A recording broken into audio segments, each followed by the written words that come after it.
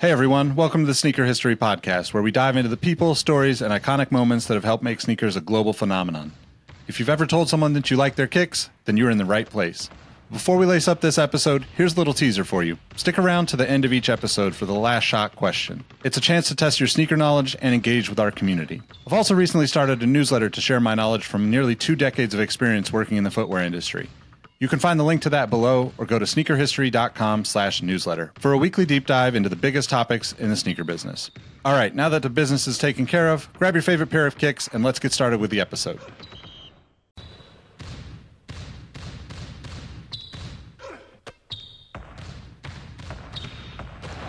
Jordan trying to shake off Starks. Oh, what a LeBron James with no regard for human life. Final seconds. Bryant for the win. Iverson against Gill. The crowd on its feet. Allen for the win. Welcome to the Sneaker History Podcast. What's up, everybody? Welcome to another episode of the Sneaker History Podcast. We're coming live with an interview episode one of our listeners have become quite familiar with. We're sitting down today with Amir Armstrong. How you doing, Amir? Doing well. Glad to be here. Thanks for having me on. My pleasure, man. We've been trying to work this out, and I'm just really happy we got you to talk about yourself a little bit and a little bit about the brand you work for, One Diadora Footwear. Yes, indeed. Killer, man. I just want to say thank you, too. You hit me with this beautiful, like, Italian feeling. Like, I'm Italian, too, so, like, my roots feel like they're being watered with these gifts, and I really appreciate the jacket. I can't wait to start rocking that. No problem. That's the least I can do, brother. If people don't know, Diadora's out here killing it.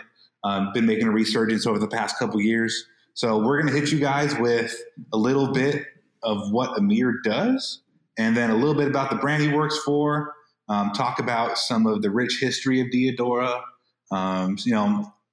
From a runner's aspect, if you're a running fan or an avid runner, you're going to get something here to learn about some footwear. But just a fun-filled, action-packed episode. It's going to be lit. It's going to be lit. It's going to be good. So tell us a little bit about yourself, man. Like, I know you're from Philly. Where'd you go to school? How'd you get this? Like, how'd you find yourself being with Diadora? What does that look like for you? Yeah, so originally from the East Coast. Born in Philly, spent like the first 4 years of my life there. We ended up moving to a town called Sicklerville, New Jersey, which is about 30 minutes from Philadelphia. So a lot of back and forth throughout those years. But Nets or Sixers? Sixers. Nets is a North Jersey thing.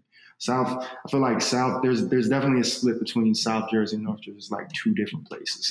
So you moved to Jersey, but you're still strictly Sixers. Strictly Sixers. I feel like it was like Philadelphia sports in my house with don't eat.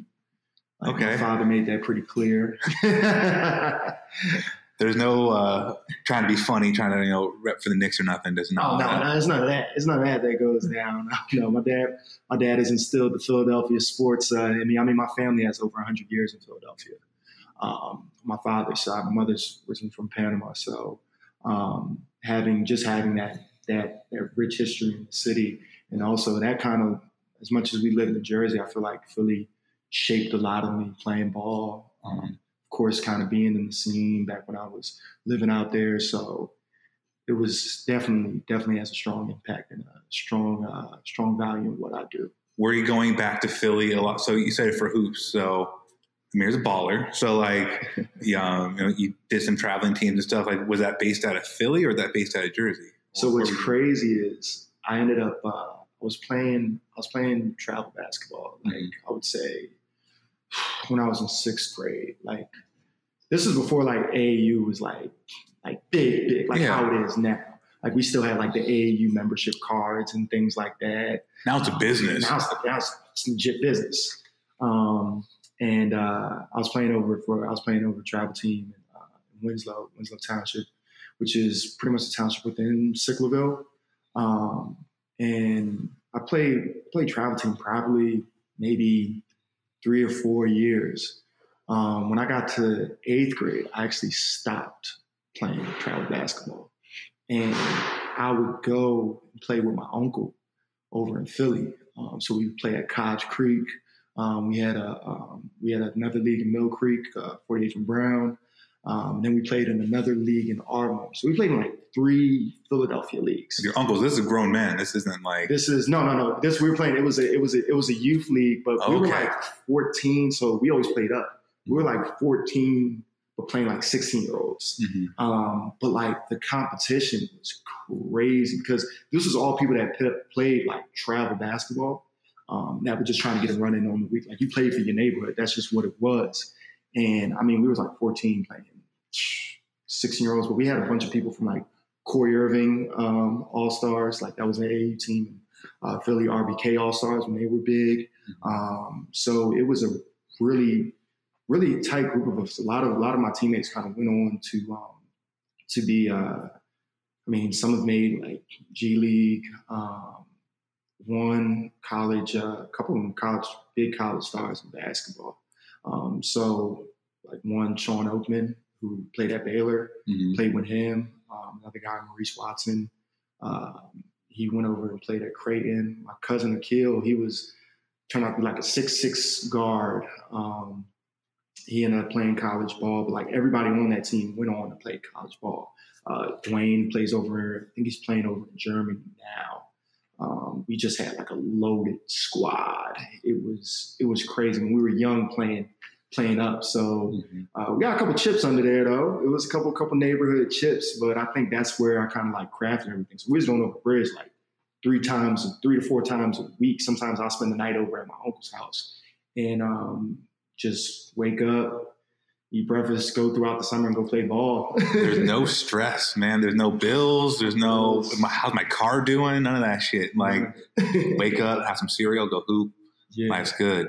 So where'd you end up going to school? Like, what did you go to school for? Like, did any of that kind of play into where you are now? Yeah, so I actually was a basketball. I played football, I played basketball. I like to say my father was the first person to like really be somebody to be on that kind of like concussion wave. I ended up getting a concussion. I got low bridged going up trying to dunk in like a scrimmage at this. We had this basketball camp. Somebody came and low bridged me. I was going into my 8th grade year and had a concussion. Told me to take it easy, like cleared me to play football. Ended up getting another concussion. My dad was like, "Nah." He was like, we're not doing this right now. We'll put you back. We'll put you back, get you in the league or something in the fall, just so you're ready for travel ball. So I ended up getting another one. I had 3 concussions in like the span of like 4 or 5 months, and they were like freak. Like the last one was just like a freak accident, and everything like all the symptoms they say with concussions kick in when you start like throwing up. And all this I've had 1 or 2 in my life too. Yeah. So it was nuts.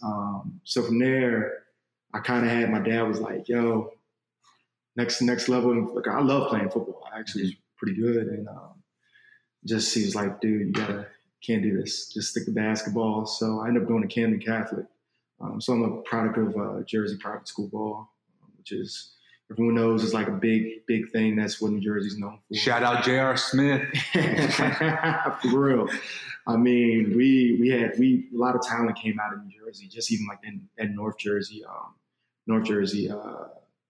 farm system. So they produced a ton of athletes. I mean, you name it. Kyrie, Mike Gilchrist, Karl Anthony Towns, JR. We can go through everyone. Yeah. You know what I mean?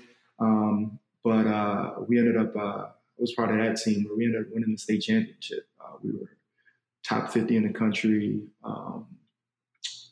We were number 2 team in New Jersey at the time. This was my like junior year. But actually, before that, my sophomore year, I got into running track.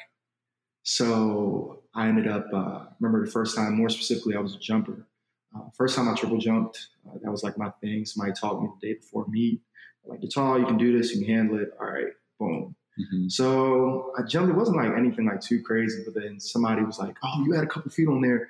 You become a state champion, blase, blase." And it's like, wow, like you can get money going to school for jumping in sand. This is great. Yeah, right. It's not gonna hit your head on. Chilling. Dad's happy. Dad's happy. You know, he doesn't, and he can't critique me on anything because he doesn't know much about track. Yeah, you know, you went far. Good job. You know, I don't have to hear like, you know, the long car rides home. Like, you should have did this in the game. Shit. Yeah. Missed that box out, son. Like, what? Dang, dude. But yeah, so I ended up running track from my sophomore year in high school to ended up getting some money to go to school. So my first school I went to was Delaware State University. Shout out to the HBCUs. You don't know, historically black colleges and universities. It's a big deal for me getting there. Ended up spending 2 years there and transferring to LIU. But it's a funny story. Before I transferred, I ended up breaking like the triple jump record there. And it might still be there to this day. There's actually this stained glass picture. They were like redoing the stained glass on like the side of the student center. And they put me up there that summer that I was transferring. So when I left, there were like people like, oh, who's that? He's still on the team. Like my old teammate and roommate was like, no, I set this record in bounce. No. Yep. Amir's gone. Yeah, he would be like, Brian, shout out to my homie Brian Pointer. He's my old roommate and teammate, still one of my best friends. And he would just be like, yeah, he left. He's gone. It's super funny you say that because I swam in college, and my senior year, they were redoing this wall too, and my face is plastered on the side of the wall. And I wasn't all that great. I mean, like, I was okay. But, yeah, so that guy's gone. I was like a year ago. But what did you then, what were you studying? So I was studying sport management at Delaware State. Okay. Ended up transferring to Long Island University in Brooklyn. At the time, we're the LIU Brooklyn Blackbirds. Now they're the LIU Sharks because they combined the campuses. There I was studying sports science with a concentration in sport management. Of course, ran track there. That was amazing. We ended up got a couple conference championships under our belt. Made it to regionals. Some of my teammates made it to nationals. So you know all about, like, I mean, like, some people in footwear know how to sell a shoe, or, you know, they know the tech, but you know what like a good shoe feel like. You know underfoot what a good shoe should feel like. You're experienced. 100% from basketball, football to running. I mean, that's like really what I loved, and just kind of like how I got into what I want to do. I knew I wanted to work in sports, or like for a brand. I always kind of had that in mind. I just didn't know what exactly I wanted to do. You keep your head straight and you play sports. This is in general like a outstanding statement. But just like, you know, you have more skills than probably you think you do, listener. Like, you have wear test experience. You have maybe, you know, whatever other things you have going on in your life. But you can parlay what you're doing every day to a degree and parlay that into you know, a professional role. Like, there's a lot of people that just don't know what they don't know. Yes, indeed. So said sports management. A lot of people don't know that's even a thing you could major in. But it's like, if you're passionate sport and you play sport, and if you like shoes, and probably why you're listening to this, you can mix all those together and do something with a brand one day. So that was like the best, like what you just said, it was like the best advice somebody gave me graduating my senior year in college. They told me, find everything that you're passionate in and marry it into a career.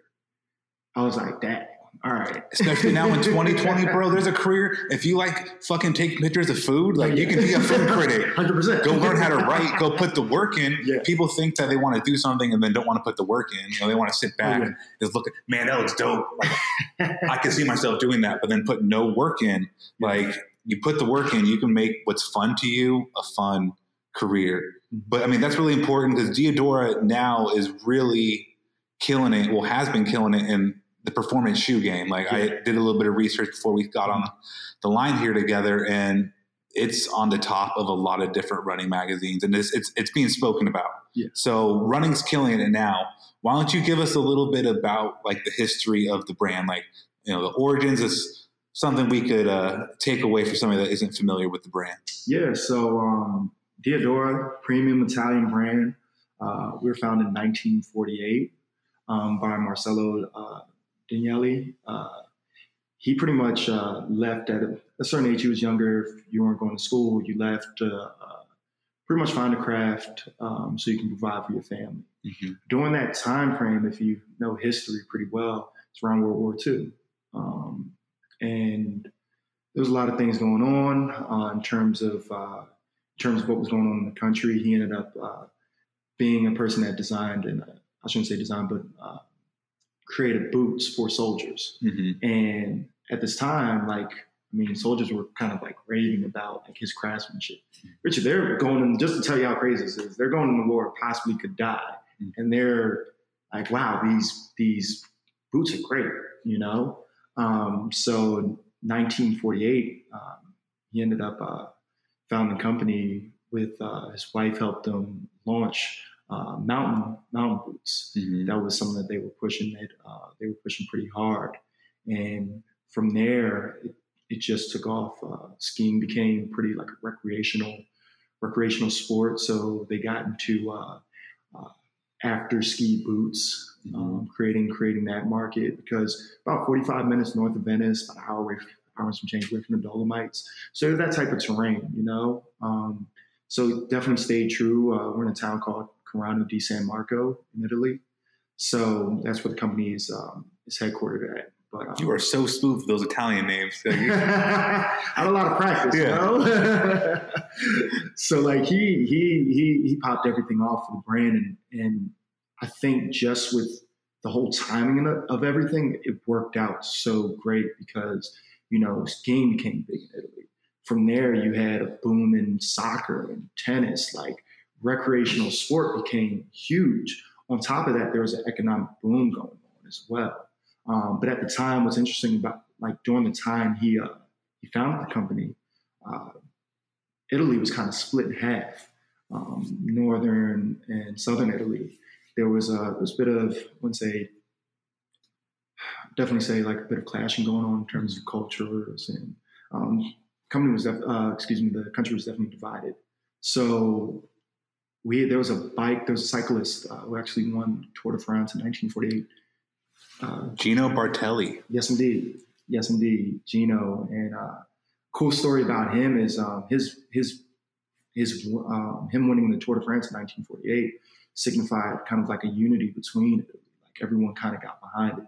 I think part of like what I live by is this quote by like Nelson Mandela: "Sports has the ability to change the world," which is very much true. To be able to that win signified a union between both, and at the time, having uprose from all of that. There's a damn war, and then like post-war stuff. That's not easy. Oh yeah, not easy. So like, luckily we don't know. So we don't know. It's an experience. I don't think I'd be able to make it. But you know, from there we took off, and soccer became really big internationally. In the 70s, there was a what's my man's name? Roberto. He was part of. Not to be mistaken with Roberto Baggio at the time. This was like 1970, in the late 1970s. He actually helped design, take on some of the, like give kind of direction to soccer.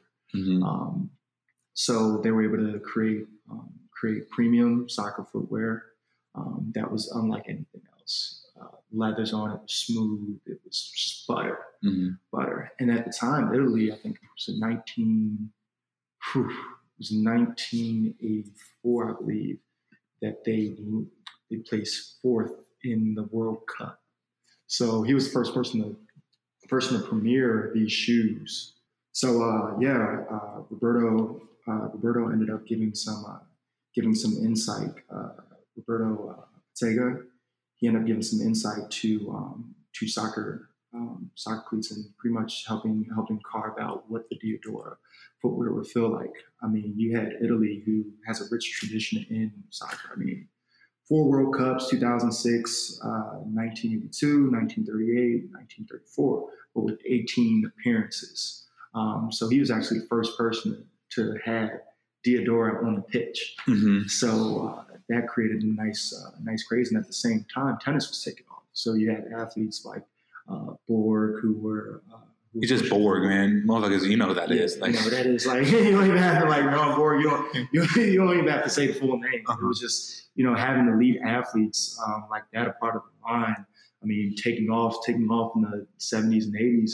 But at that same time, we had running. We were getting into running. We had athletes such as Seb Coe, Edwin Moses, who probably one of our most popular USA athletes who were attached to the brand. Build things around them. Jalindo Bordine, who's actually helping direct. He's directing the run channel for us. He's the only person to ever win the Olympics in the marathon. He won Seoul. He also won Boston Marathon as well. He's the only person to ever do both, win both. It's actually 30-year anniversary.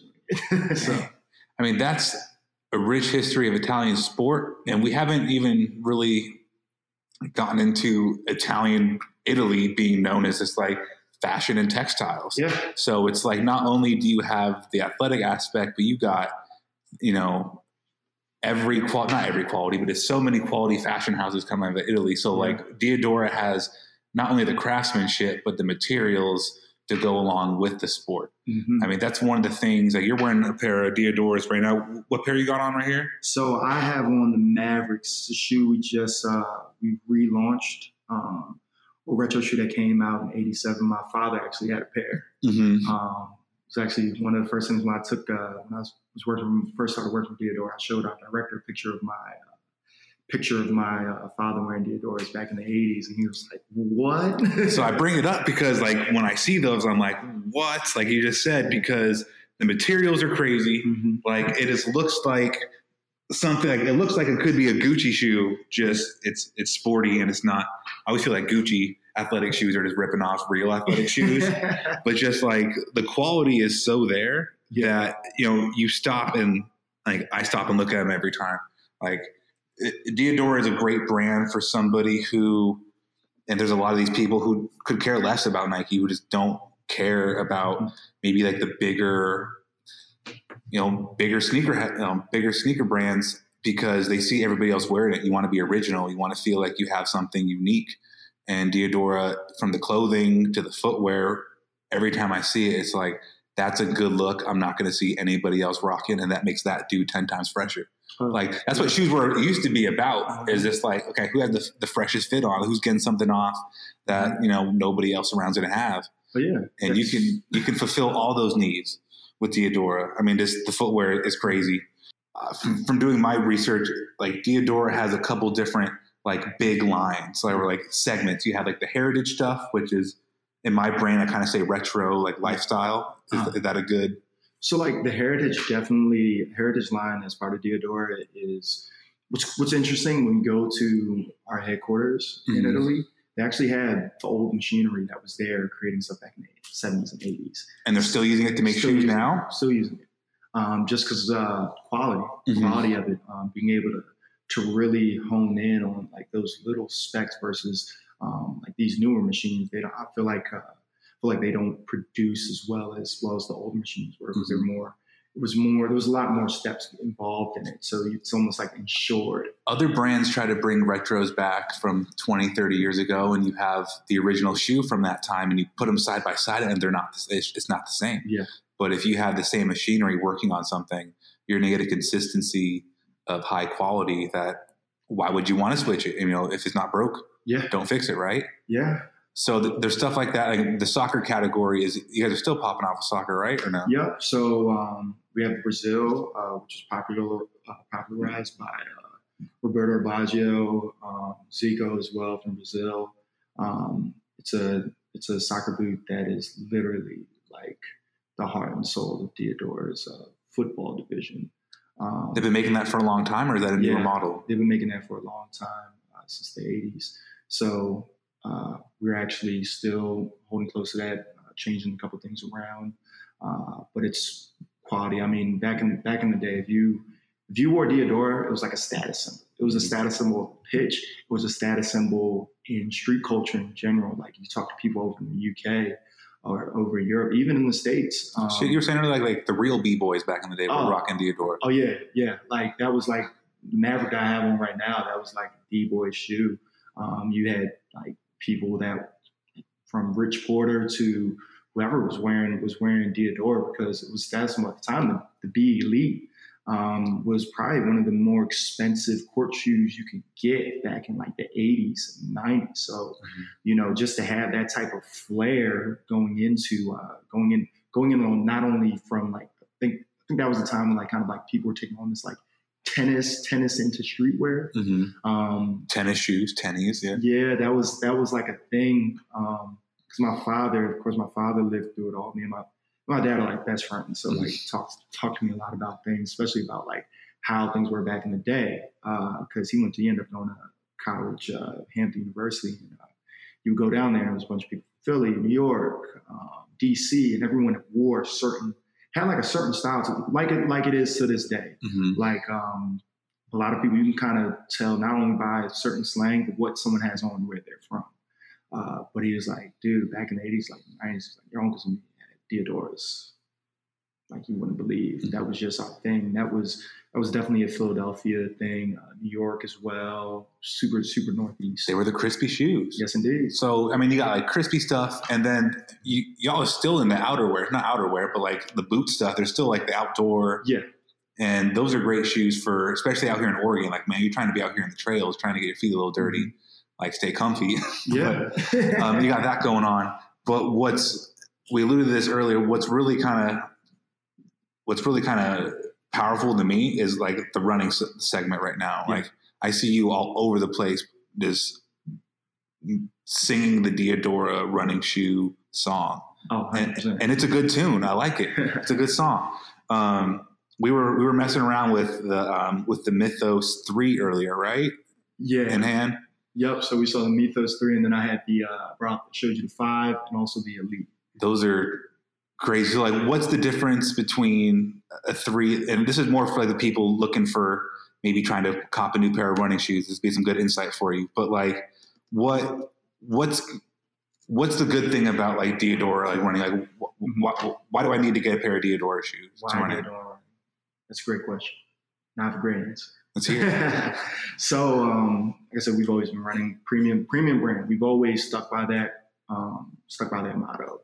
And what's cool about our shoes is that past maybe I would say 3.5 to 4 years, we've been getting back in the U.S. market and Americanizing some of our shoes. And we're doing that. Our director, Brian Pointer, he's been essential in helping teaming up with Italy to help create these amazing shoes. So Mythos Blue Shield 5 has been a big our best seller. It's been cranking for us. We utilize a technology called Blue Shield. So what Blue Shield is, it's like, just imagine a carved out bottom, like a sole of a sneaker, right? It's carved out, and you slap this firm gel-like PU material over top, and then there's cones in there that contour to the foot. I like to describe it as you fitting in technology versus the technology having to fit you. And it adjusts as you're going through foot strike. It adjusts and it gives you what you need. So we have our Mythos 5, which is our nice cushioning plus shoe. Still very responsive. The Elite, Mythos Elite, which is our more categorized as our stability shoe, which is a very interesting concept. We did stability by subtraction. Where we took out, and usually stability shoes are to build on the medial side. What we did was on the lateral side, put a lateral release point, so you will not get overcorrected. Just carry the strike. It's a bit more rigid than the Mythos 5, and on top of that, we took a very thin layer of PU material over top of the Elite, over the top of the Elite's Blue Shield. So it feels great. It's super soft. Has a nice rigid feel for people who need support, but it isn't going to overcorrect you. The thing I've been reading a lot about is that it really allows you to have soft cushion when you're not moving fast, if that makes sense. Like when you're kind of like running at a slower pace, it feels more cushioned, but then once you do start, ponying up and going, like you feel the responsiveness. It's like, it moves with you, kind of like you were saying, like the technology works for you. Like that's been a really positive thing about the shoes. I think what I read was it's soft when slow and springy when fast. Yeah, that's a great way to put it. just because, like I said, those cones are all just contoured to your foot and allowing you to go through your foot strike as you want. So when you're just walking around, it's great, it's nice to feel, but as you're applying more force to the ground in terms of running, those cones, they have they're pretty carved out in different sizes. So you're going to feel pretty secure in the heel. Going through the arch, the cones get a little bit more denser to provide more support there. And then the forefoot, the cones widen out towards the outer sides and dense in the middle. Dense towards the medial side on the forefoot. Mm-hmm. So it's the whole entire footbed. So you imagine just stepping on something that is completely just for your foot. We figured something that would service the majority of the run specialty market, and it's been a proven success. Everyone loves the shoe. We have a cool hip version, as we call it, that is the fun guy version. Which is iridescent. Like when you take a picture of it, it has hidden reflective points where it pops. Mm-hmm. There's one shoe called the Mythos Fly, and then we have the Fly hip version of it, which literally you take a picture of this in the dark and the whole shoe reflects. Does the shoe say it's our turn, baby? Pretty much. It's like, come get me. We're coming for you. No, those are fire, man. Yeah. There's a lot of good. I keep kind of go back to the heritage stuff because that stuff's just like fire. The My Basketball shoe. Every time I see it, I think I've seen you wear like a pair with like an orange logo on it, like white with orange. So you seen that was the Game Highs, but the ones I had on that you've seen is actually a collab with LC23. Collab we did with Leo.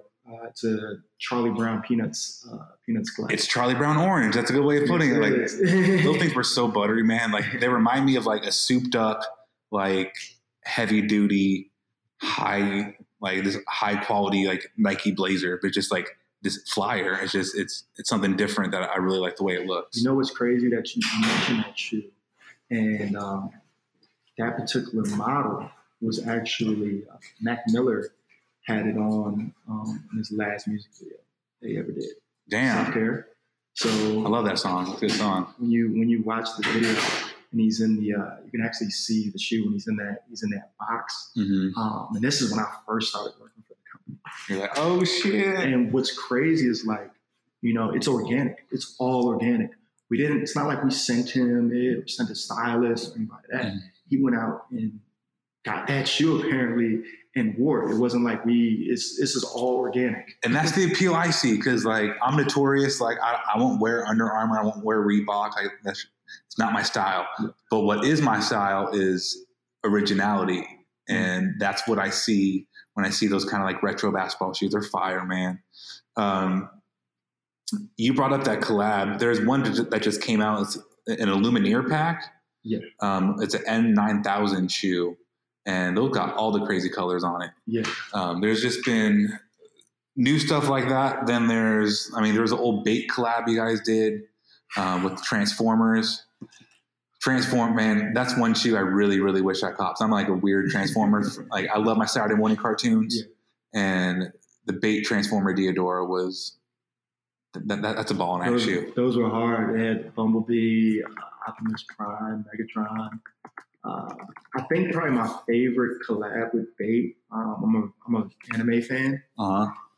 And yeah, you just put up. They had all those packs, and they had the action figure to go with it. Yes.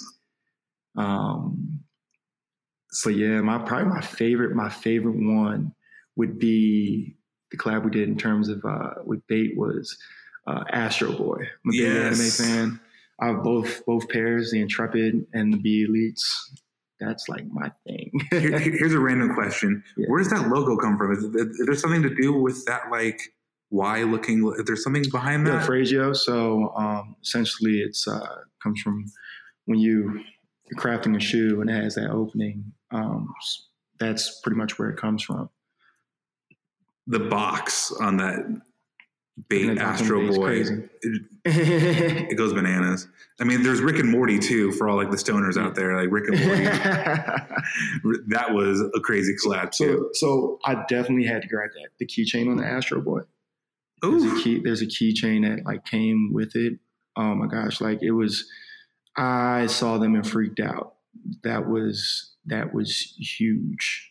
And then you got like the king of collabs. As I always think of him as the king of collabs. You got a Ronnie Fieg collab too. Yeah. And those are just, I mean, we had a collab episode a couple weeks ago and we brought up Diadora as one of the more slept on brands doing it. And like most Ronnie things, just simple, timeless, got a little bit of salmon in there, a little bit of blue. Yeah. But just Sol de Rio.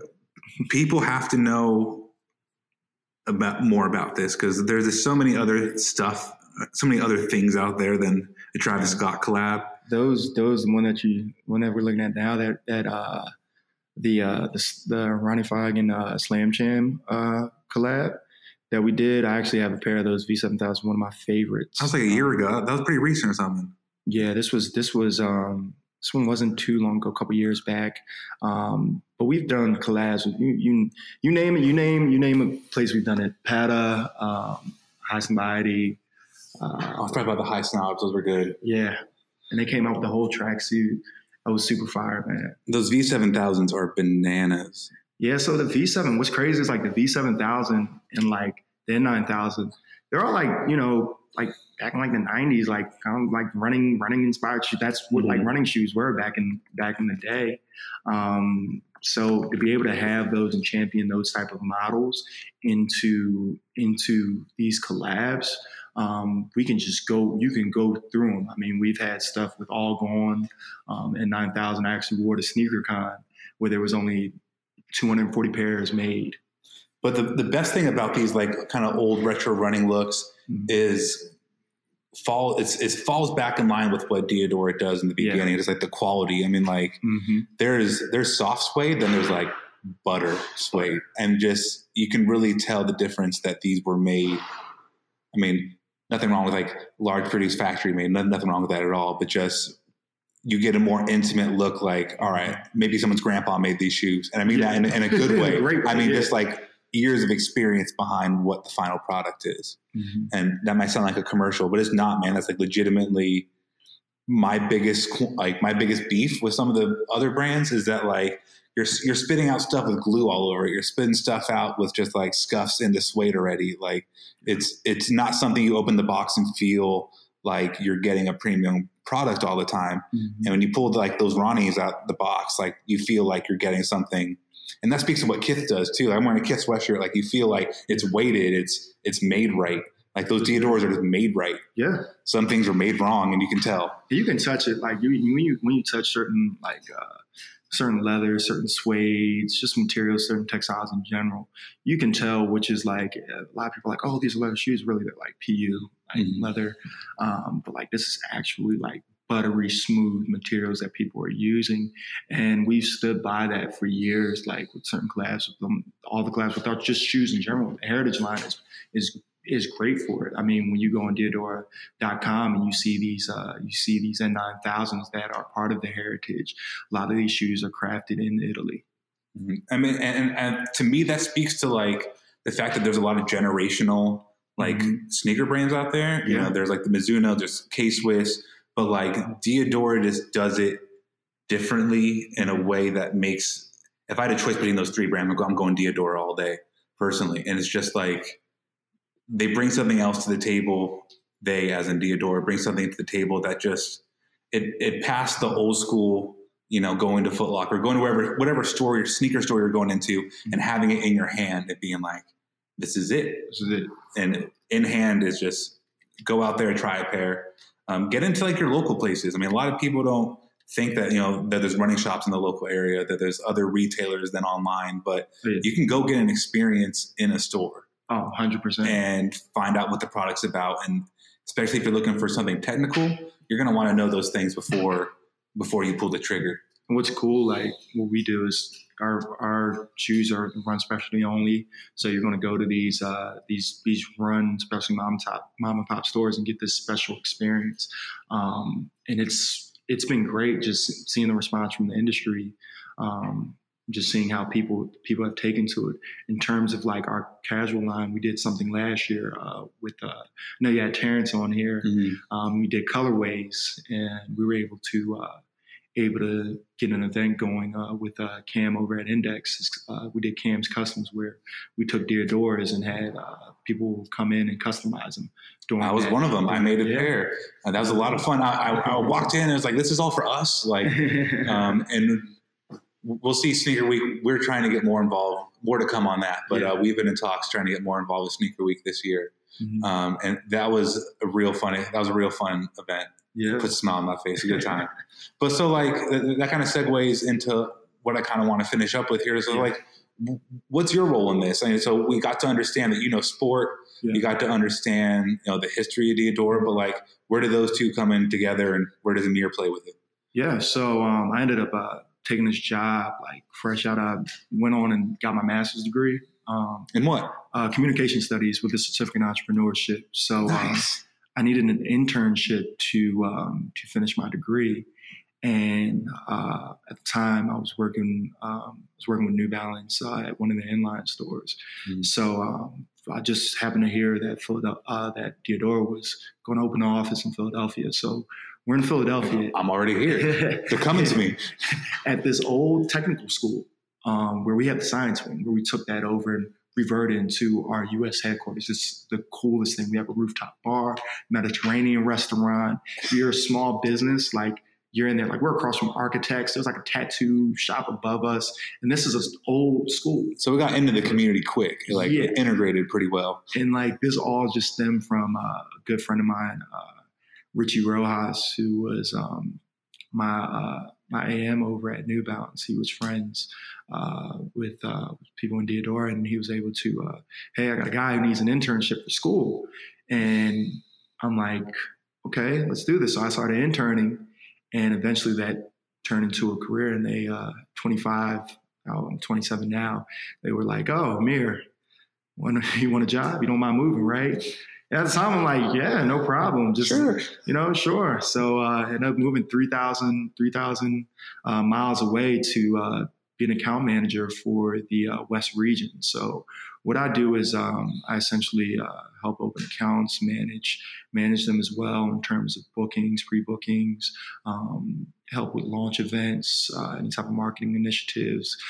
So I do pretty much a bit of everything. Like our team is amazing.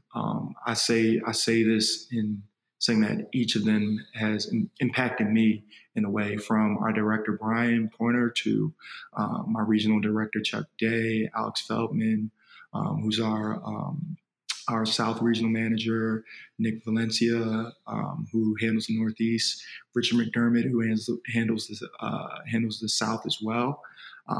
It's a small team of us. You got to have people that make you better and that make each other better. And everyone brings something different to the table, and we're constantly pushing each other. So, like, I honestly would say, like, with them, and also having close relationships with people in lifestyle and that do some of our lifestyle stuff, like Swoon Collective, Tiffany and Karina and Dennis Sweeting as well in lifestyle.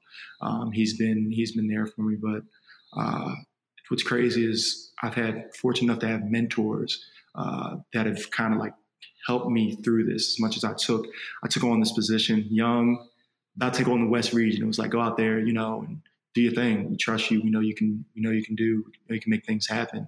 And I've been hustling. I've talked to my mentors, Mark Williams, when I first moved out here, who's my old, another one who's my old professor, Joe Branch, talked to him.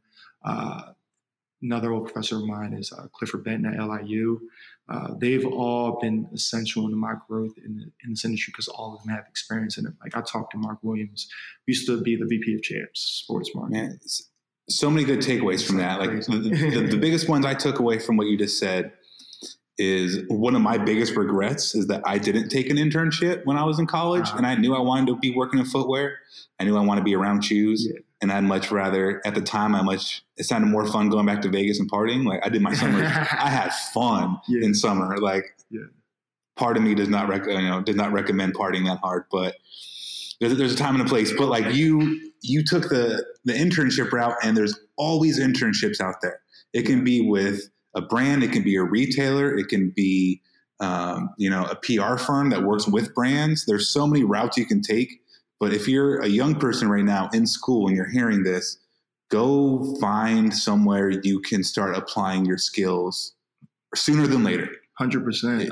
I mean, I mentor. I got a couple mentees back on the East Coast that, you know, they're trying to figure out what they want to do. They're a bit younger, but constantly like, hey, make sure you're going to these career fairs. Make sure you're talking to people. I'm your mentor. Make sure you have another mentor in the game as well, just to lay things out for you and have some type of reference point. I mean, you mentioned something like, and what I like about it is every time like I hear your podcast and you talk about these different roles, because a lot of people don't know these different roles in the industry. No. They think like, oh, you got to be a designer or you got to be this. Or I got to be an athlete. I got to be LeBron to make it happen. Yeah. And it's like, there's so many facets in sports. There's so many lanes that you can go into that are all interconnected, whether it's sports, entertainment, you know, it's music. It is all tied together. And go Google Rock Nation, you'll see. Oh yeah, I mean Joe, one of my mentors, Joe Branch, managing director for basketball for Rock Nation Sports. He was my professor at LIU. Now he's the assistant GM for the Timberwolves, and he's definitely made a big impact on me. My other mentor, Mark Williams, I've known him since I was a freshman in college. I met him just being an athlete. We had to go to this forum. And I was in a rush it was kind of weird because I had practice around the same time.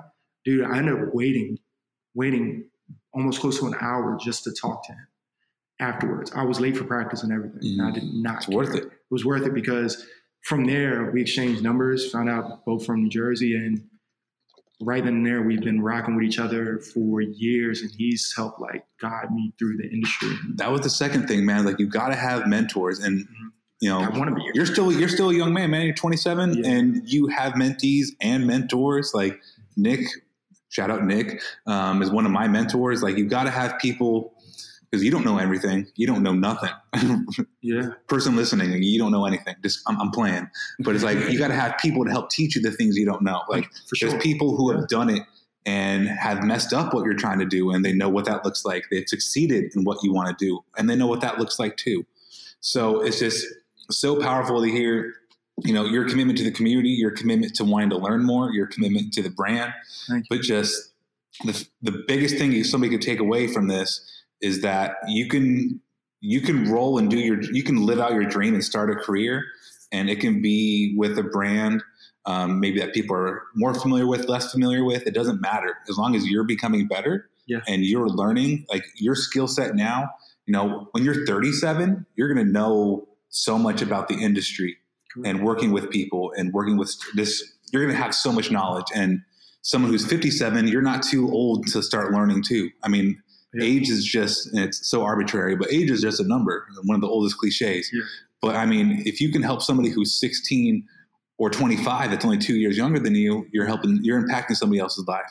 You got to put down that pride a lot. I feel like a lot of people, I mean, I was there when I graduated undergrad. I thought I had everything like figured out. Mm-hmm. I was great athlete, great student, even better student, where I thought I had everything figured out. I fell flat on my face. Mm-hmm. And that was a time, that year was like a time, this before, like, I took a gap year for master's, and it was like, okay, let me get myself together and really like find out. I feel like when your back's against the wall, when you're down and out, mm-hmm. that shows who you are as a person. And you have to put the pride down and say that you know or you understand, and that, okay, I can do this. You got to go ask for help. Go talk to people. It doesn't matter if somebody you may not think somebody who's a director at a brand, or it could be somebody who's like working at a retail store.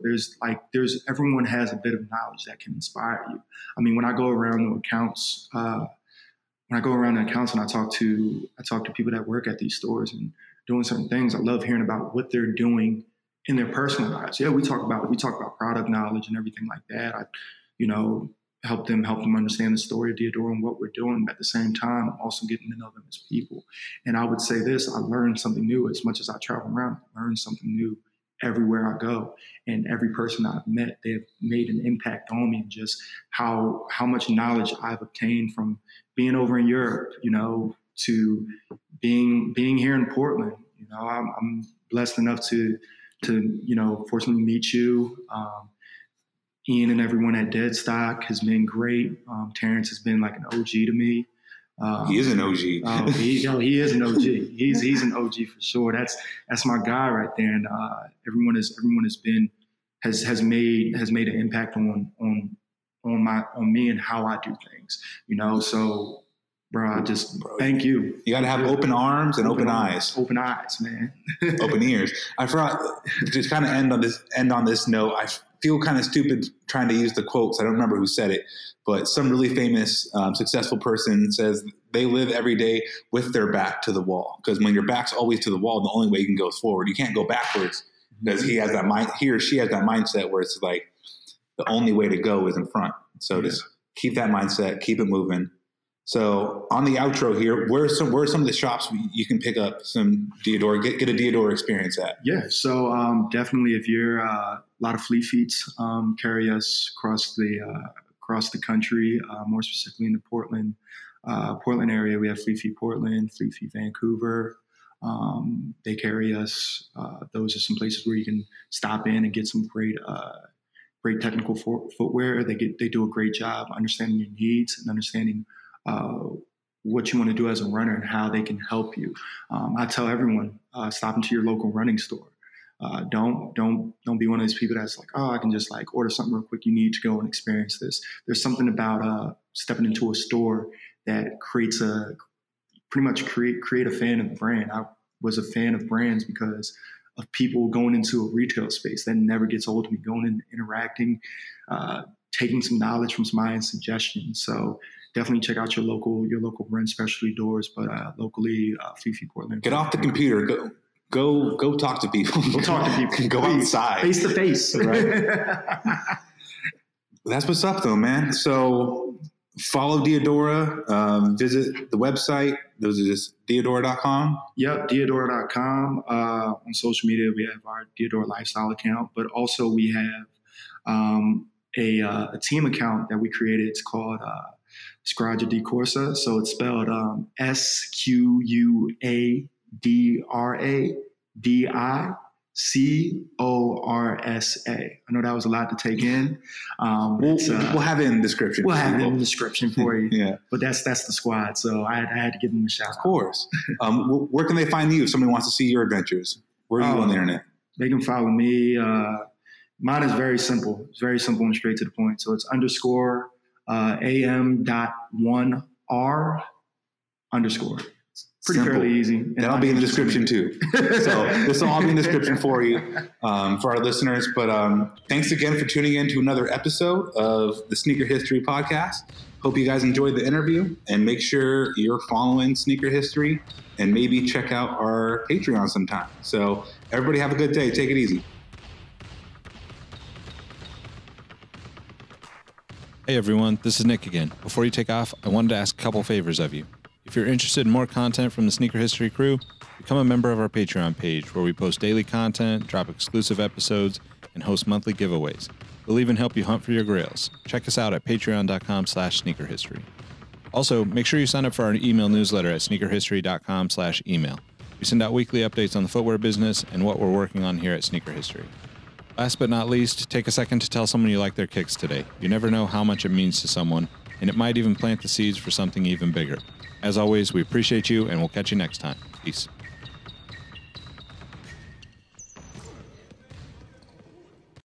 Hey, Nick here again. Before you take off, I want to thank you for listening to the Sneaker History Podcast. Be sure to hop into our Discord to answer this episode's The Last Shot question and get to know our community of sneaker enthusiasts. If you'd like more insights on the trending topics in the sneaker world, I've also recently started a newsletter to share my knowledge from nearly 2 decades of experience working in the footwear industry. You can find the link to that below or go to sneakerhistory.com/newsletter. And last but not least, tell someone you like their kicks today. You never know how far a simple compliment can take you, and we all know how good it feels to be on the receiving end of some appreciation. Thank you for all the support, and we will catch you on the next episode. Peace.